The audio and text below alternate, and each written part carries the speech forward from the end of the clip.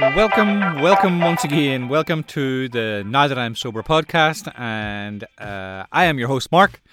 And today, on episode 2, we're going to touch on the subject of exercise. Yes, exercise. I know not a lot of people like it, but trust me, it's been very beneficial in my recovery process. So we're going to get into what I think is one of the easiest and one of the most beneficial ways of treating yourself whenever you're trying to go through recovery. Regular exercise has been shown to have numerous benefits for people in recovery, including reduces cravings, improving mood, and promoting overall physical and mental health. One of the best ways to incorporate physical activity into your daily routine is by walking. Walking is a low-impact exercise that can be done anywhere, anytime, and doesn't require any special equipment or training. Walking is a great way to get your heart rate up and improve your cardiovascular health. It can also help reduce stress and anxiety, improve your sleep, and boost your overall mood. And just think, if you're in a better mood, maybe that will rub off on people around you, and everyone can get the benefit of your exercise.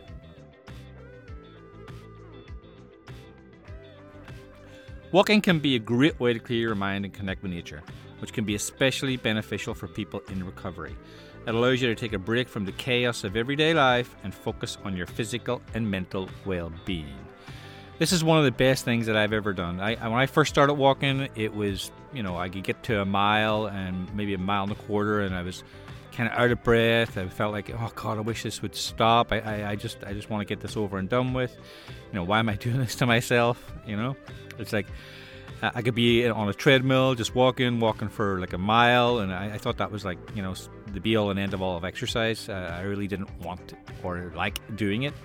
But once I got into it, and 3-4 weeks down the line, and I was getting up early in the morning, I was going out with the dog, and it just all of a sudden was like 2 miles, 3 miles, and once I got to like 4 or 5 miles a day, it's just something that I incorporated into my like daily routine now. And it's just something that's been super beneficial for me in my recovery. If I have any stress going on in my life, if I have any major business decisions to try to make, I just get the dog, and if the weather's really good, there I go. I go out for a walk. Sometimes I just get lost in myself, and 10 miles later, I'm like, oh, okay, maybe I should go to the car now and maybe make my way home. But that's just my thing about walking.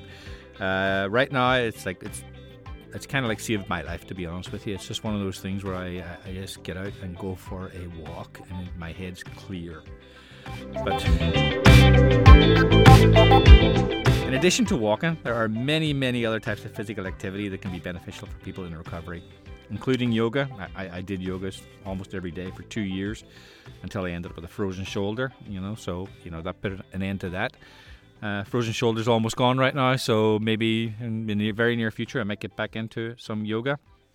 Weightlifting, which never was a thing for me, and swimming is awesome. I used to love swimming. I used to go swimming regularly, but here where I live in the Boston area, it's very difficult to find a swimming pool.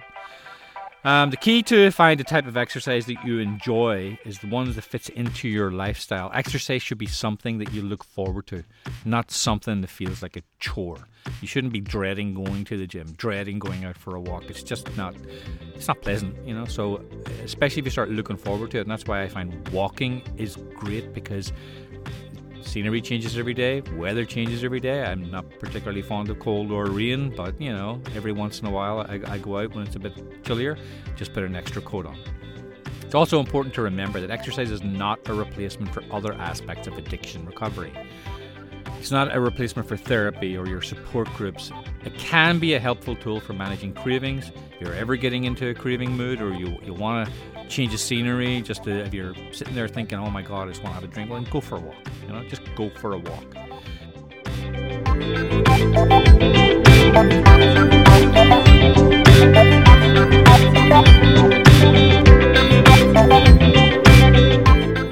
If you're new to exercise or haven't exercised in a while, it's important to start slow. Build it slowly, gradually increase the intensity or the duration of your workouts. It's also important to listen to your body and not push yourself too hard, especially when you're starting, and especially in early recovery. Maybe you've been drinking or doing drugs for many, many, many years, and you just need to give yourself that chance for your body to build up strength again and just slowly build into your exercise routine.